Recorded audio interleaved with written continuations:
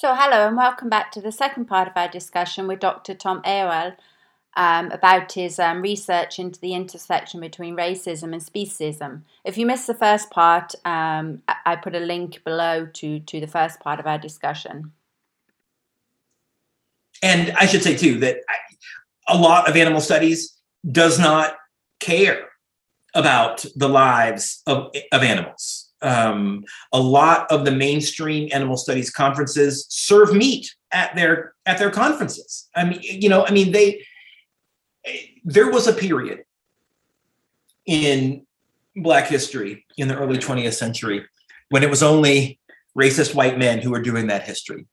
It's where we got the idea of the happy slave who sang his massa a spiritual and brought him a mint julep, and everything was great. And then the North came along and ruined it. That idea comes from historians who are writing in a period where racism is the norm. It wasn't until we get Black studies departments in the 1960s where we start to see a revision of Black history to tell the actual truth about what that looks like. Any animal studies effort that doesn't care about the equality of animals is that early racist version of Black history. And it's understandable that it exists because that was in every historiography, you have a starting point and you move on from it. We're still at the starting point, and this is a relatively new discipline.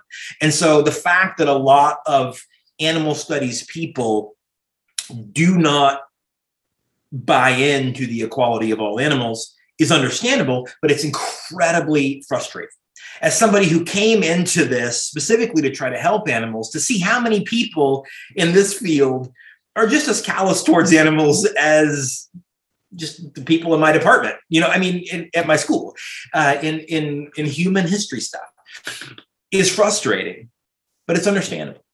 And so I think the goal of what we do should be, A, to disseminate this knowledge, this research that we're studying to a broader public, to write as jargon-free as possible so that more people can know that we exist outside of our cloister, but also to very much work within that cloister to expose the speciesism inherent in animal studies so that we can get out of that early phase of our historiography and move into something more accurate. I would never trust a Ku Klux Klansman to tell me about Black history. And in the same way, I would never trust a non-vegan to tell me anything meaningful about animals. I just wouldn't do it for the same reason, because I've studied too much about racist historiographies and how white people have written the history of Black people. There's just no way to do that. And I know there are a lot of great scholars we all love Donna Haraway and everybody else they're all great. They're not vegans. Their opinion doesn't matter as much to me. It's interesting. It's a nice thought experiment that they're doing. But if you kill animals, you can't write about them and have me respect what you're doing. It's just not a thing. I don't understand how that works in a lot of people's minds. It's a manifestation of the dog thing that Chris was talking about earlier. And I think that's part of the role of a discipline in its early phases. You fight for how you want it to go.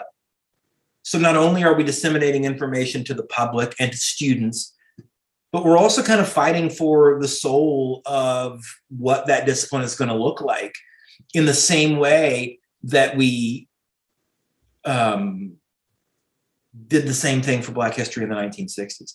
And does that mean that, let's say, veganism is the cure-all to everything? Of course not. Of course not. I think it's great to do that. I want everybody to be vegan. But even if everybody was vegan, our government in the United States would still subsidize the meat killing industry and still make sure that all the animals were still being killed. And that's not going away. So there are lots of fronts on which to fight. And there are lots of things that need to change. But one of the baseline things we should accept as a discipline is the fact that if we're going to study animals, we should leave them alone.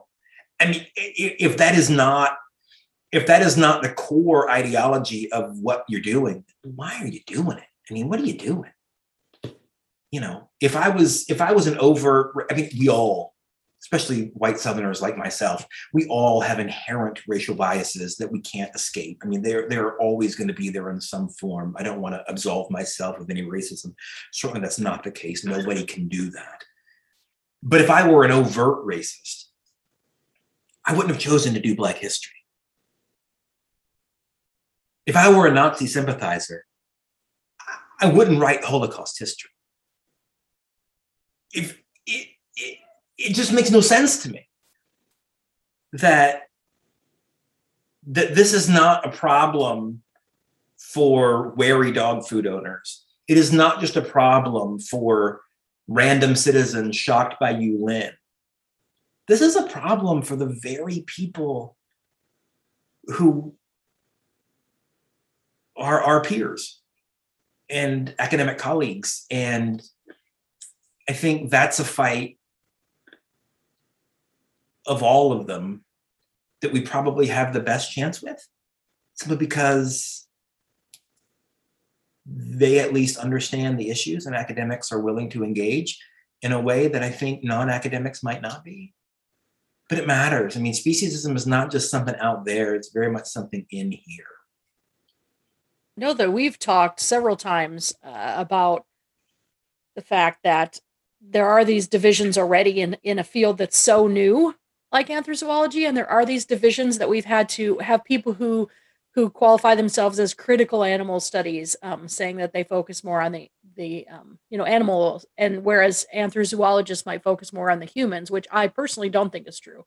But one of the things that we've talked about is that we do have this kind of responsibility for creating the field that we want to see, like you mentioned. And one of the thought exercises that I do with my students, because I teach in an anthrozoology program, is to tell them that they really are writing the history now. It's up to them to decide what the field is going to become, as they are the future of the field. So I do think that it is disheartening that there are these divisions between human animal studies, critical animal studies, anthrozoology, anthropology. Those of us that come from an anthropology a program like Exeter that's very grounded in anthropology have a little bit different take on animal studies. And one of the things that we've said repeatedly is that we want to be anthrozoologists for animals, as opposed to being people who simply study animals, which I think is a very different. I think that's right. And Exeter has done a really good job. I mean, the Exeter Anthrozoology of Symbiotic Ethics is essentially making a critical animal studies argument in the way that we typically understand critical animal studies, that anthrozoology should be that the whole discipline should be that by saying, I would consider myself in the critical animal studies camp, but at the same time, shouldn't have to. Because there shouldn't be anything to have to push back against. There shouldn't have to be another track for people who do that. And I think what the Anthrozoology of Symbiotic Ethics group is doing correctly is reframing what we think about animal studies to say, no matter what you're doing, there is always going to be an ethical component. Because just like in my other field, there's no way to avoid the present realities of the history that you talk about. Whereas my colleagues who study the ancient Far East, there really is a disconnect. They can leave their classroom at the end of the day and not really think about that subject in their daily lives. They know that the history of the ancient Far East is not going to come up on the news at night. I can't do that. Because even though I'm talking about people who have been dead for a long time, their shadow is on TV every single day. And the same thing is true for this.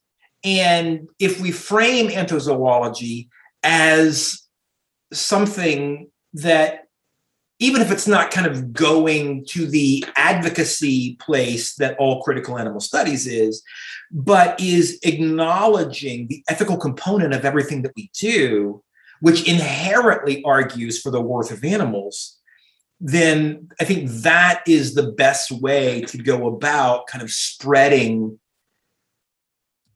that attitude. Because we don't need, and certainly probably don't want, everybody who does animal studies to be an advocate. I mean, in critical animal studies, it's really about advocacy. You don't need to be advocating anything to have the ethical base that makes your studies legitimate. I mean, I'm an historian. Historians are not, historically speaking, advocates. I mean, we write about dead people. We try not to draw conclusions about the present. We try not to do presentism stuff. We try not to let that influence our interpretation of the past. I mean, we have a lot of kind of weird hangups around that kind of thing. I would not consider myself an advocate scholar necessarily. But, and we don't need it. We don't need that all the time. I write about dead people. But what we do need is an ethical acknowledgement that if you don't think of animals, non-human animals, as functional equivalents, as people worthy of life, then your study about how dogs make people feel better doesn't really matter to me, you know? So. I do think it's important, though, to, and again, this is a conversation I have with my students, to not focus so strongly on the veganism as the outcome. We need to be welcoming to people who are undergoing that struggle right now. We need to welcome in people who are interested in animals, welcome in people who want to study human-animal relations, without saying, if you're coming into this field, you must be a vegan. I think it's very important to keep the doors open, just so that we can spread the message. Yeah. Of course, because again, veganism isn't the cure-all for eating animals. And again, it's because we are all swimming in that particular water. And part of, I think, what animal studies does is point out the water to people. And so, or that's what our role should be, is to point out the water of species that is all around us. And until you're in it, you don't necessarily see it. And so yeah, come on, everybody come on, and let's find the water together. The issue, though, I think, is that, well, I don't know. I'll stop there for the moment. So, Tom, just following on from that bit, I mean, for me, that when obviously I was brought up a meat eater because that was the way things were. When you realise what water you're swimming in, for me, it very much felt like the taking the red pill in the Matrix, seeing that you're actually, on the battery, on the machine, you're part of the whole thing going, yeah, and you are not in reality. And once you see what reality is, you have to make a decision. Do you want to be in that game where everything's nice and good and happy and you can carry on with your life and ignore what you don't want to know and have your palate pleasured daily, etc.? Or do you say, right, I actually, that's horrifying, I want to do something about it? And you have to make a decision. And it does take time, I think, Michelle, for people to go from realizing, being totally overwhelmed by it, and then either staying overwhelmed and shutting down the shutters, or kind of like deciding to move out of that. And that transition process takes time. I mean, it took me time. You have to sure. Anyway, you move forward, which at some point dog veganism is a process I'm now going through. Anyway, but what it made me think of was several threads throughout your chapter. You talk about the assumption of edibility, and you talk about the you've talked about dogs in one country might be eaten as food and on the other hand might not be. You talk about the justification for the assumption of edibility. Religion is one of the things that you pick out. And then you talk about the use of imagery and the characterization or the caricaturization of animals and people, which then leads to justification of how they're actually then treated. But something interesting for me, for my research, is that I'm wanting to see if imagery can change the perspectives of people, the way that they view sharks, for example. And you talk about Barth and his punctum, his idea that an image can pierce the way that you then your perception of whatever you're looking at. And I wanted to know if so often this piercing is used in trying to get people's perceptions of non-human animals and the way we use them changed by showing horrific images, because that does shock some people into changing their perception and their behavior, but sometimes it brings down the shutter.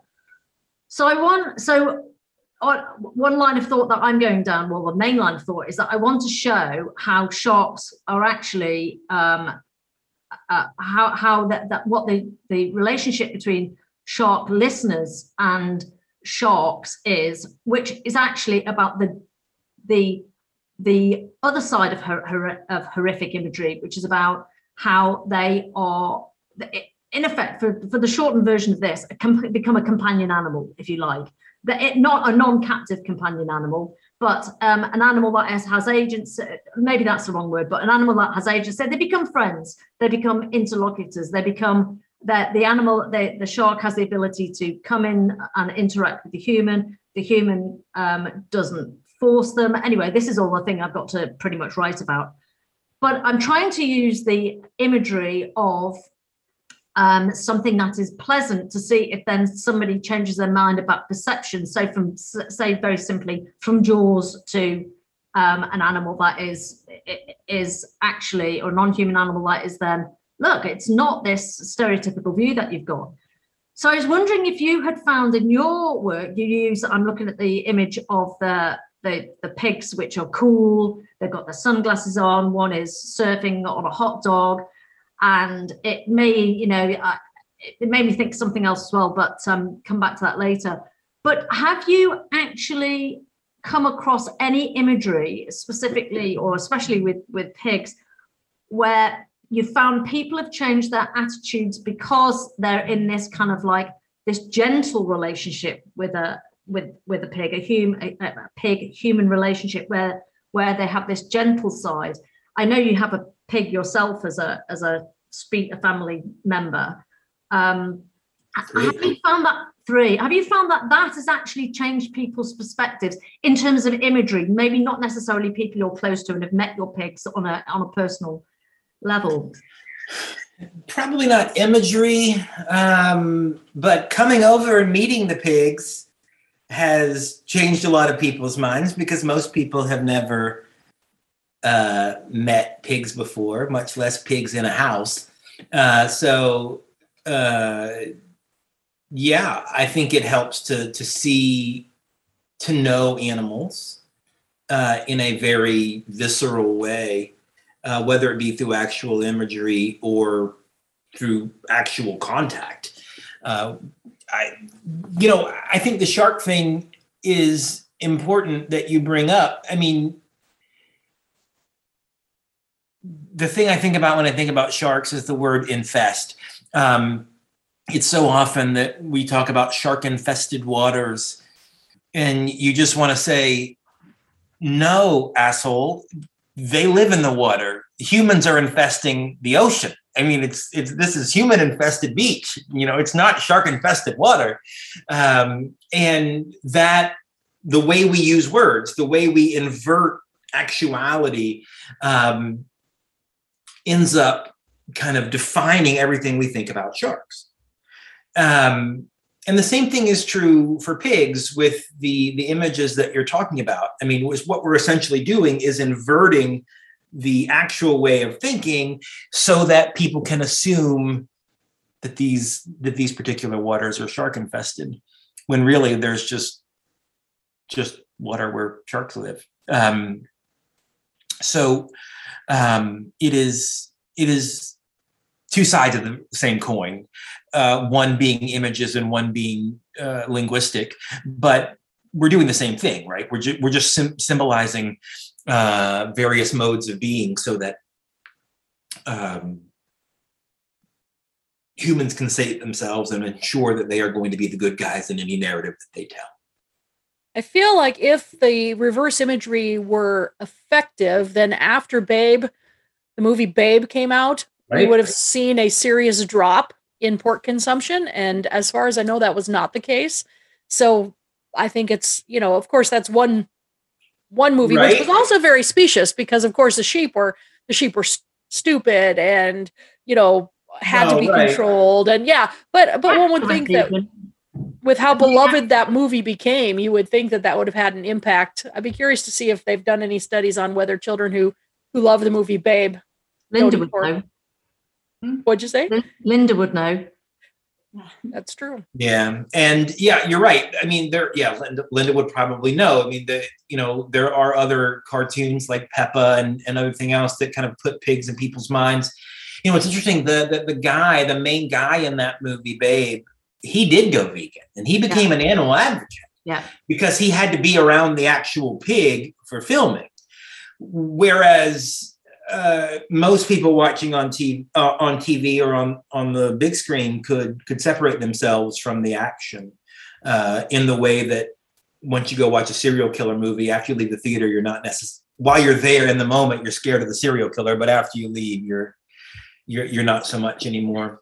But I mean, these days there are more and more of those efforts. Okja was another recent version of kind of Babe that made quite a stir with pig rights or pig sentience, and so these things do happen. But again, as I mentioned in the beginning, I think the vast majority of contact people have with pigs is not in Babe or Okja or Peppa or any of those things where pigs are front and centered.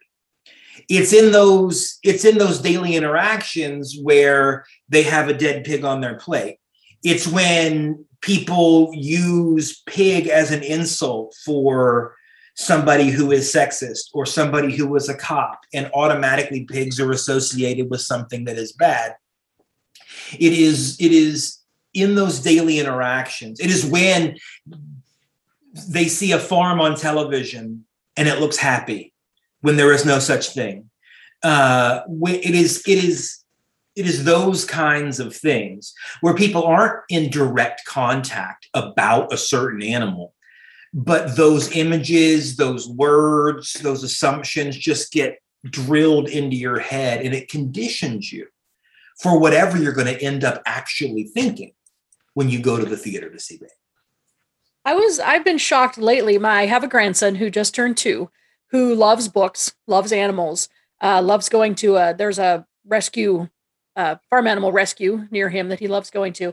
And just as we're reading books and I'm pulling out books from when my children were young, I am just shocked at the human exceptionalism in these children's books. And like you said, the water that they swim in is just, I am horrified occasionally and have to lose the books so that we're not reinforcing those stereotypes. But it is almost impossible. I mean, if you have to go out on Amazon and search, vegan children's books, or, I mean, you really have to search for these. They're not mainstream items, and it is difficult. It's interesting. And, those stereotypes did not start out to demean animals. It was people looking at traits of animals and using them to demean humans. But it ends up in the process going back and hurting the animals more, because the human, whether or not you're going to call him a pig or not, his life isn't on the line. His pride is. But the pig becomes more vulnerable and ultimately loses his life. So, I mean, there is a real stakes game here. for the animals being caricatured, even though those caricatures tended to develop as a way to hurt the feelings of other humans. It actually makes me think of a book that he has.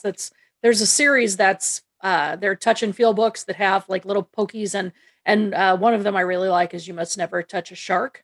But the underlying message of the whole book is that you shouldn't be touching animals. You are allowed to look at animals and wave hello is what it says, but you should not ever touch them. And though that's not the cool part of the book is that it's got these textures, but the underlying message is, it's important not to harass animals, which I find very interesting because I'm not sure that was the point of the book as it was written, but it serves to reinforce. I like it. That should be what we should aspire to. Mm-hmm. Just leave them the hell alone. Mm-hmm. Yep. And I've tried to work with him on, because I think a lot about consent. And when I was doing my research, I asked my elephant persons for consent. And so I try to work with him on, you ask an animal if you're going to interact with it. These animals on the rescue farm, they might not be interested in interacting, when some are, and to work on that patience from a very young age of waiting, just like you would with a human, waiting to see if that human approaches you. Right. Sorry.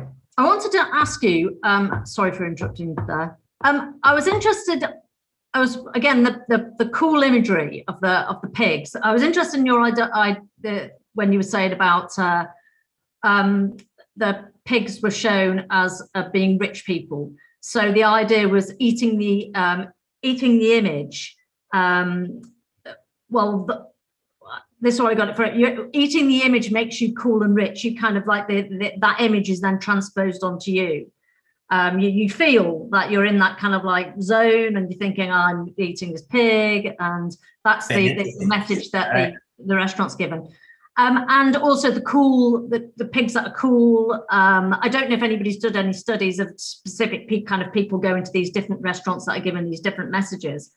But it did make me think of, and I had to look up some words here, which I might have very wrong, but it made me think of the ancient cultures where people used to eat, for example, the heart of their enemy, or they used to eat specific animals or people, which would then imbibe with them, the eater, with that feeling that they assumed that the animal or the person had, or it will make them stronger. Is there a word for that? And is it something that you have kind of thought about with this kind of imagery? Oh yeah, there's a word for it. You are what you eat. I mean, we still very much think about it. I mean, that idea is still very much with us. You are what you eat. And throughout, alongside animal studies is the burgeoning field of food studies, which is very popular, which I hate, obviously, because they treat people's killing of animals as cultural phenomena that don't matter to animals. But they would argue that those people would argue that the reason why people choose what they do to eat is very much is culturally coded, that you are making those choices partially out of necessity, partially out of hunger, but partially and maybe even mostly out of self-identification. You choose your food based on your conception of self and your place in a certain in-group. So even if you could theoretically afford caviar, for example, you wouldn't eat it because that's associated with rich people, and rich people suck. Or I'm too good for the store brand, or I prefer one fast food restaurant over another. I'm loyal to one or the other, even though they're serving basically the same dead animal. So all of this stuff is very much conditioned by how we think of ourselves. And if that's the case, then marketing, both for packaged food and for restaurants, is always going to be coded towards making sure that you feel comfortable in the particular group that is purchasers of this product. And that means making sure you don't think anything bad happened to the animals. There are at least three terms in your chapter, which, if you wouldn't mind explaining a bit more. Two are to do with anthropomorphism, trivial anthropomorphism and deflective anthropomorphism, and also fugitive humanism. Okay, I don't remember what the context was in which I used those exactly. Okay. But so anthropomorphism comes in a variety of different ways. I mean, trivial anthropomorphism is one that doesn't really have any negative effect for animals. It's just part of the way we do it. I mean, nobody puts. Well, I shouldn't say that, because that actually isn't true. Let me give a better example.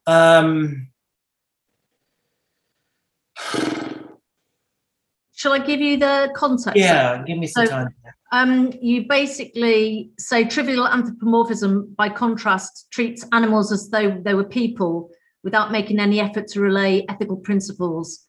And you're talking about John Simon's right, referring to Three Little Pigs.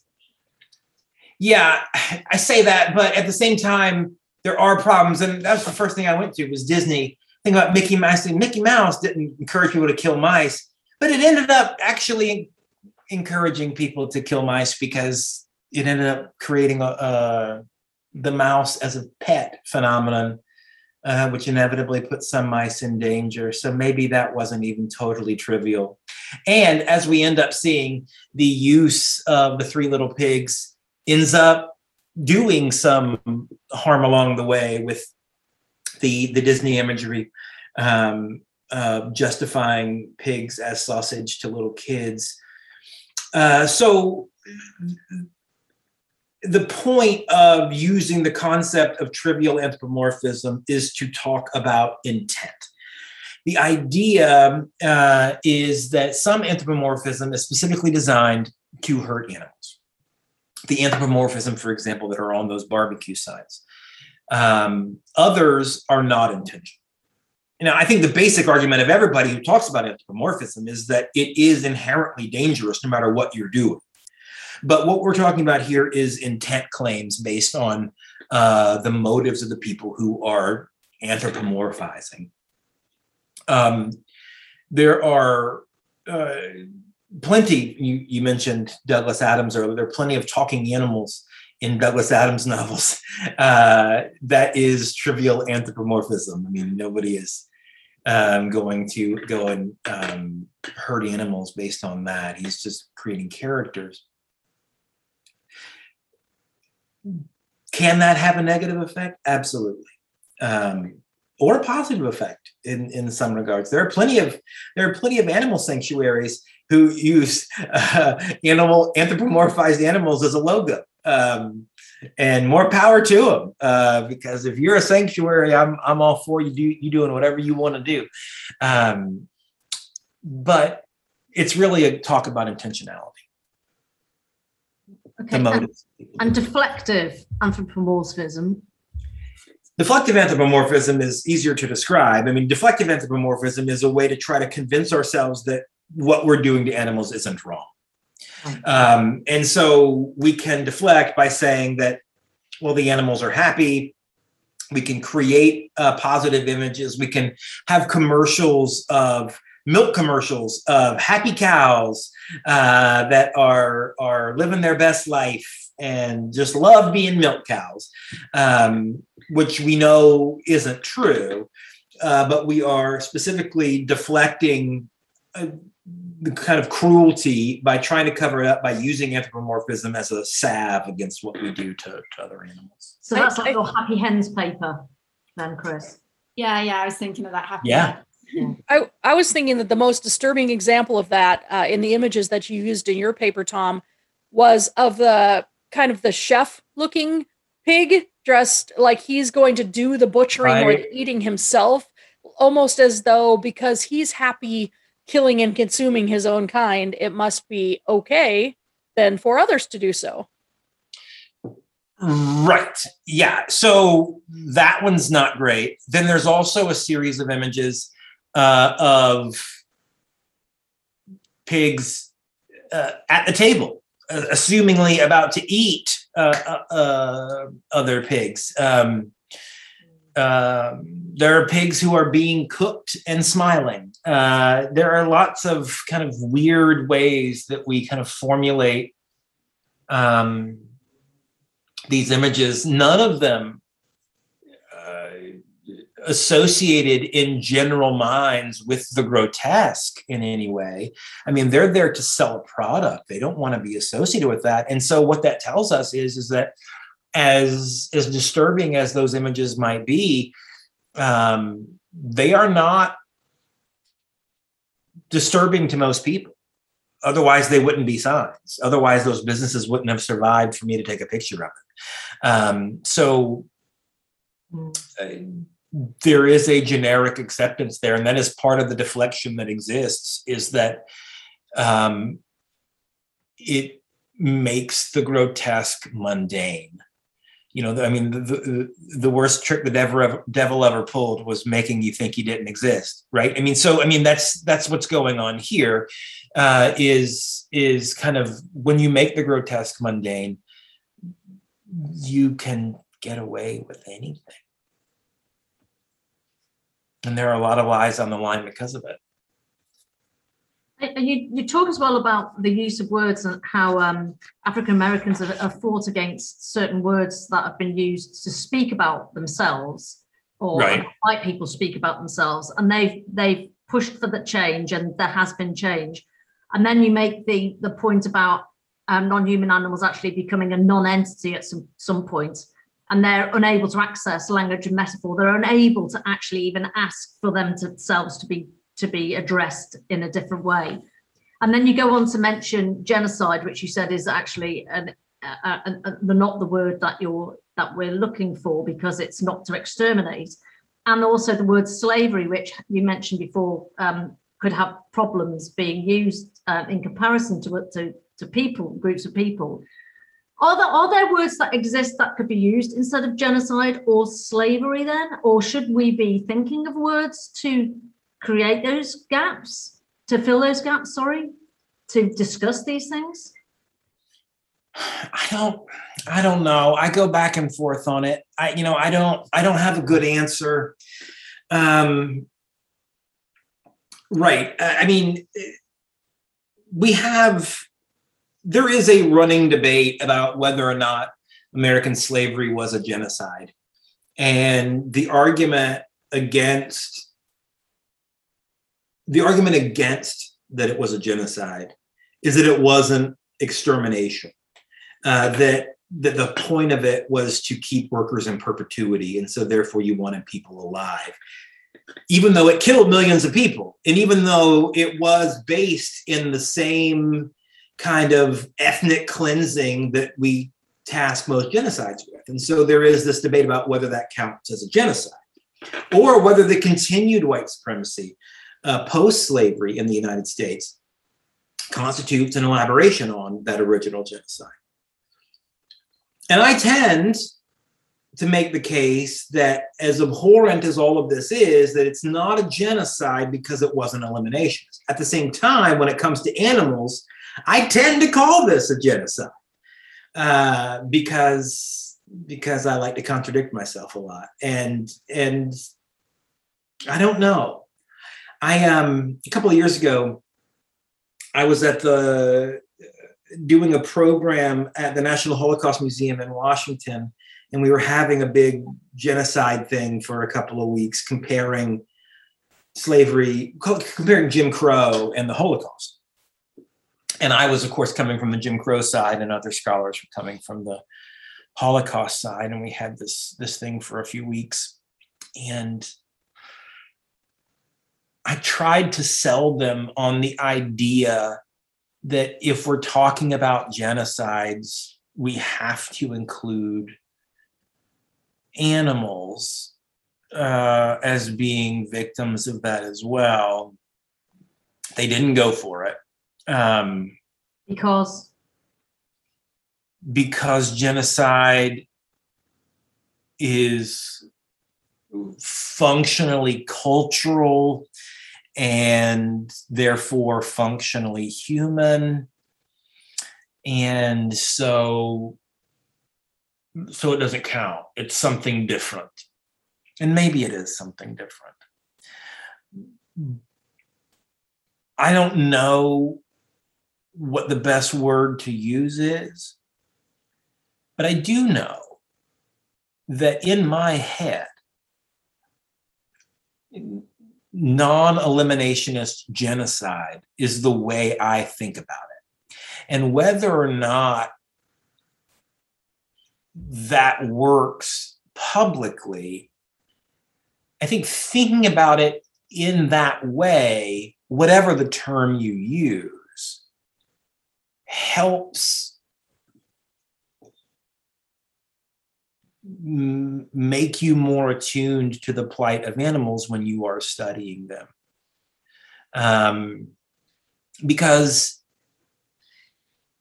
I mean, so, for example, it's one thing to write a history book about slavery today. It's another thing to be writing an op-ed in a newspaper in 1859 about whether or not we should go to war to end slavery. And no matter what kind of work we're doing, considering the way animals are treated around us every single day, we are all in the op-ed business. We are all writing in the belly of the beast. It is happening all around us right now. And I think too many times the work that we do is not responsive to the real plight that animals face on a daily basis. And if we lived in the American South in 1859, I think all of us would like to think that we would use our scholarship first and foremost, more than anything else, to end that practice. And yes, we could also at the same time write interesting articles about successful free Black enterprises in the North, or a successful immigration attempt for 10,000 people to Liberia.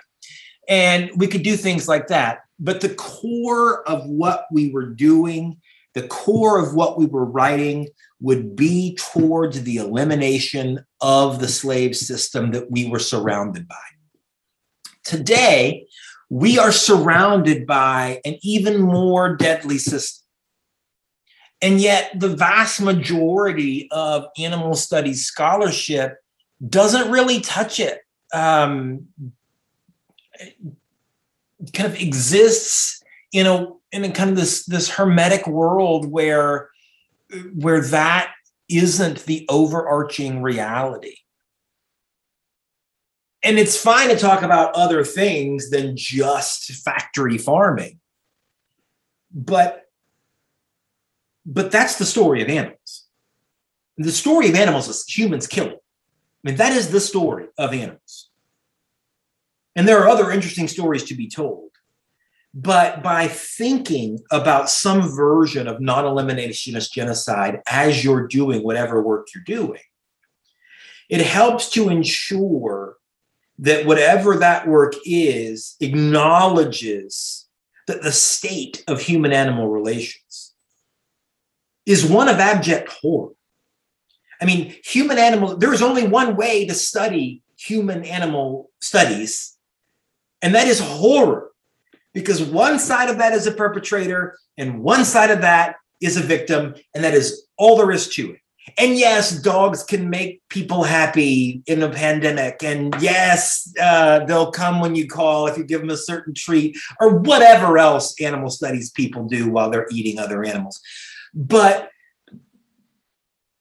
the state of human-animal relations is the most horrifying thing that has ever existed on the planet at any time, ever since the advent of factory farming in the post-World War II period.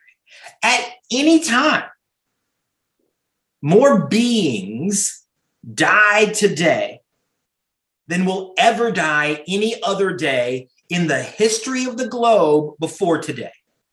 It increases every single day. And if we live and think about our research and think about our daily lives when we see these symbols everywhere that we go, that today will be the deadliest day in global history. Because every day you wake up, it will be that for animals.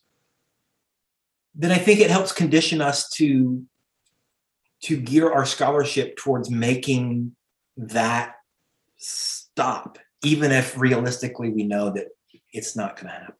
And it's overwhelming because when you're trying to write a paper and it takes you a month to write it, and then somebody else looks at it and they have to write it again, and it's so slow, and then is anybody even going to read it? And your family aren't really interested anyway, and only if like 50 people maybe around the world globally, even when I listen to this podcast, it's like, No, you're right. I mean, and again. I have that crisis of faith too. Does this even help the animals? Because if it doesn't, I don't care. I mean, my goal is to help the animals. This just happens to be what I'm good at, so I do it. But I don't know if it helps. But I mean, I ask myself that every day. How did you help the animals today? We have to try, don't we? It's about the effort. It's about the effort. Of course, if everything changed tomorrow, that'd be brilliant.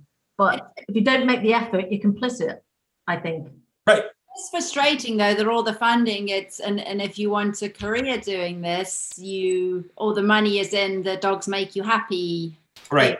That's where the funding is. That's where the jobs are, and you're in this sort of catch-22 situation. If you want to get in, you want to get a position, and then you can study what you feel matters most. And I really don't know how that can sort of be changed where there is more funding for animals or for anthrozoologists that want to help the animals rather than how. Right.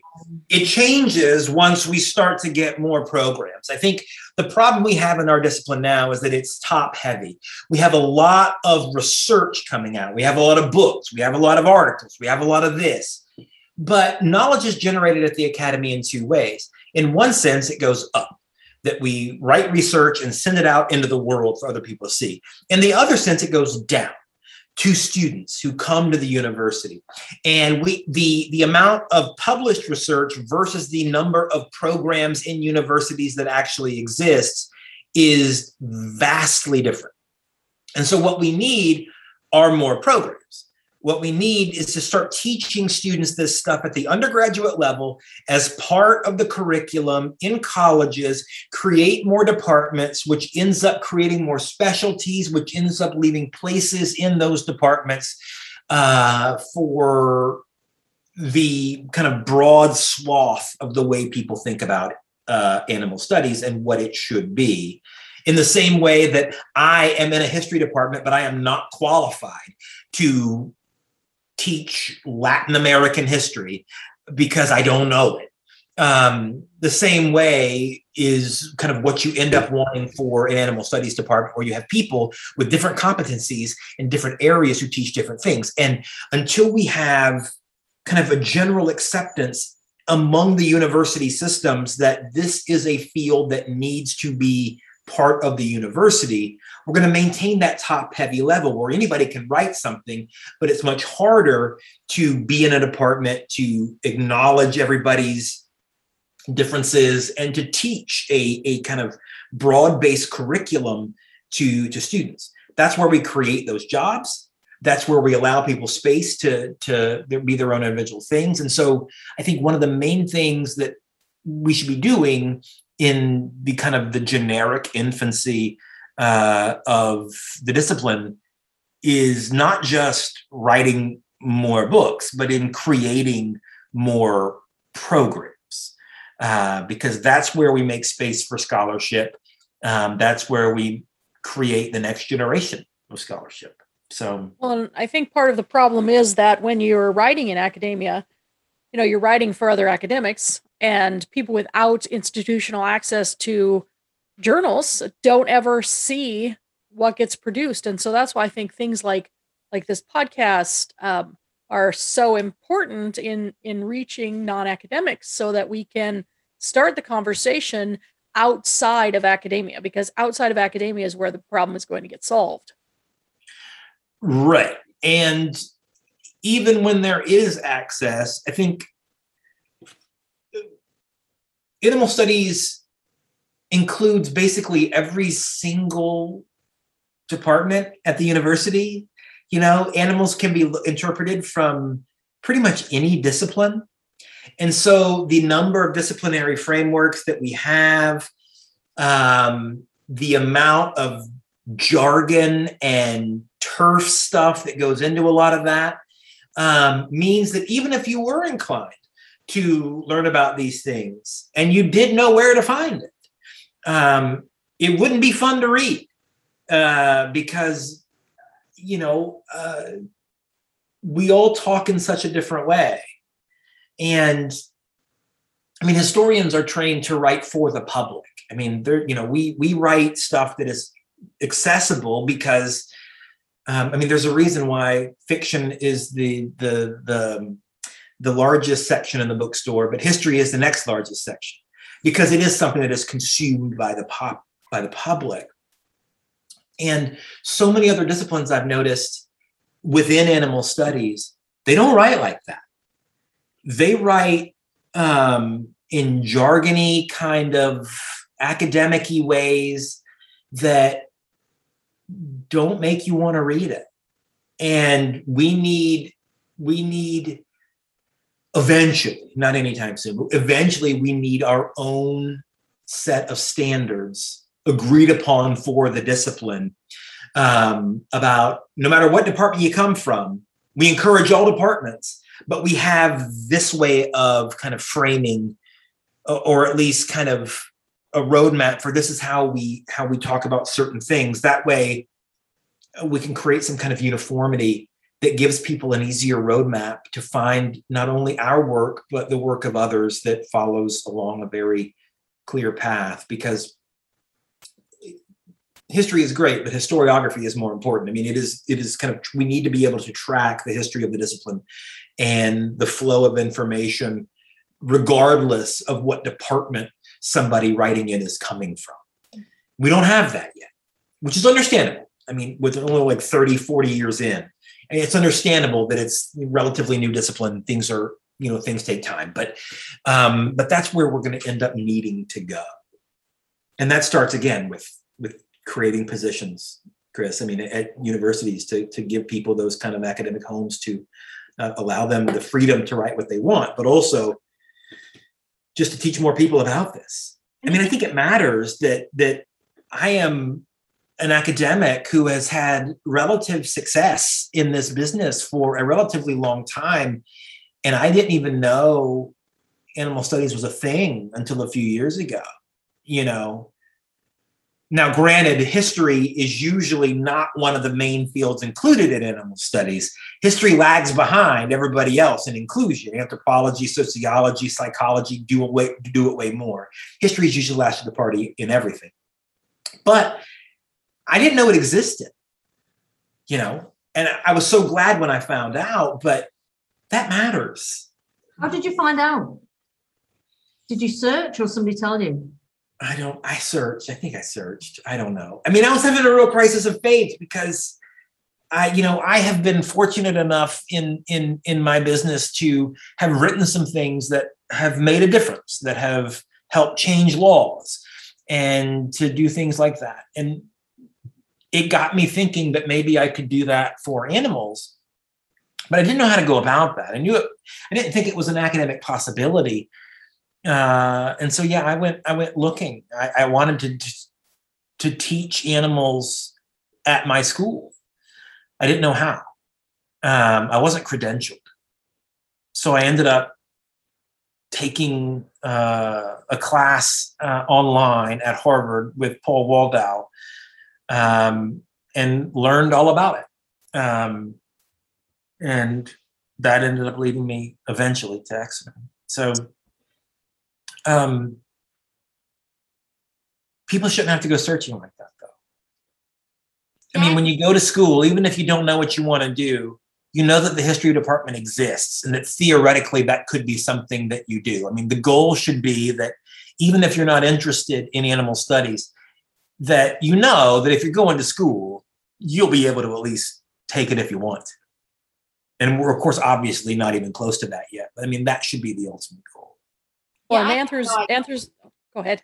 Yeah, I was gonna say, I had no idea, and I stumbled across Anthrozoology, and then like hooked me. I'm like, wow, I wish I'd known about this 20 years ago, and eventually I pursued it academically, and now I'm doing my PhD. But yeah, it seems something that's popular with students, with undergrads when they hear about it. The Exeter program, I think it grows each year. That the master's program and similar courses. I guess, Michelle, you have plenty of students wanting to join, so it's like it's popular. Young or early career people want to pursue this field. Well, and it's like, why is it not more mainstream? Why are more universities not offering this? I teach at Beacon College in Leesburg, Florida, and we are the fastest growing major at the college, Anthrozoology. I mean, it's something that sparks people's interest. I think just like you said, Chris, and Tom said, and I know my own history, people are surprised when they find it. Oh my goodness, this is actually a discipline I can go into. It's something I can make a career of. It's something that I can do for a living. And then it also allows you to go your own direction. If you're studying animal sheltering and rescue, if you're studying law, if you're studying history, I mean, you can go so many different directions with it. And I think that's why it's such a popular and quickly growing field in undergraduate studies as well. And we do definitely need more programs. It also gives those students the tools to go find that research that you're worried that nobody will ever find. I mean, it ends up having this kind of domino effect that once you know that this option is available to you, not only do you learn about those things, but you kind of get the gateway into kind of taking it further on your own, which ends up making better research in the long run. I mean, but we really have started with a top-down approach in this field, and we need to spend more time creating programs and building that kind of academic infrastructure so that we can create more of these students and ensure that the future is better than the present. So, Tom, you said you wanted to do this because you want to help animals. So what are your plans then? How have you got thoughts on how you're going to proceed? Are you writing a book next about it, or are you going out and doing interviews, or? Yeah, I'm gonna publish this book. I don't know where yet, but I'm gonna do that. Now I'm working on some other stuff. I've been writing a little bit about representation of animals in film and literature that technically don't have anything to do with animals, to kind of show how that works. I'm also messing around right now with some abortion stuff, because I think species hides in plain sight in abortion debates, because of the emphasis on human life and the way humanity is either the justification or the denial of whether or not that's a good idea. So I'm playing around with species and abortion right now. But my ultimate goal after that is to work on a historical study of how we got factory farming through the deregulation process and through the subsidy process at the Department of Agriculture. Because I think most of the time we talk about the horrible present outgrowths of animal ag. But histories of the process of how our government played a role in making sure that happened don't really exist in any kind of detailed way. And I think I'm somebody who has the tools to be able to do that. That's what I want to do. I want to show how this happened, so that people can see. Yeah, that's the ultimate goal. The next couple of projects, at least. And saying thank you, Tom. I'm really looking forward to reading your book and your unwritten books too. Yeah, I appreciate it, and thanks for having me. It's been great. Thank you, Tom. Thank you very much. Thank you, Chris. Thank you, Sarah. Thank you.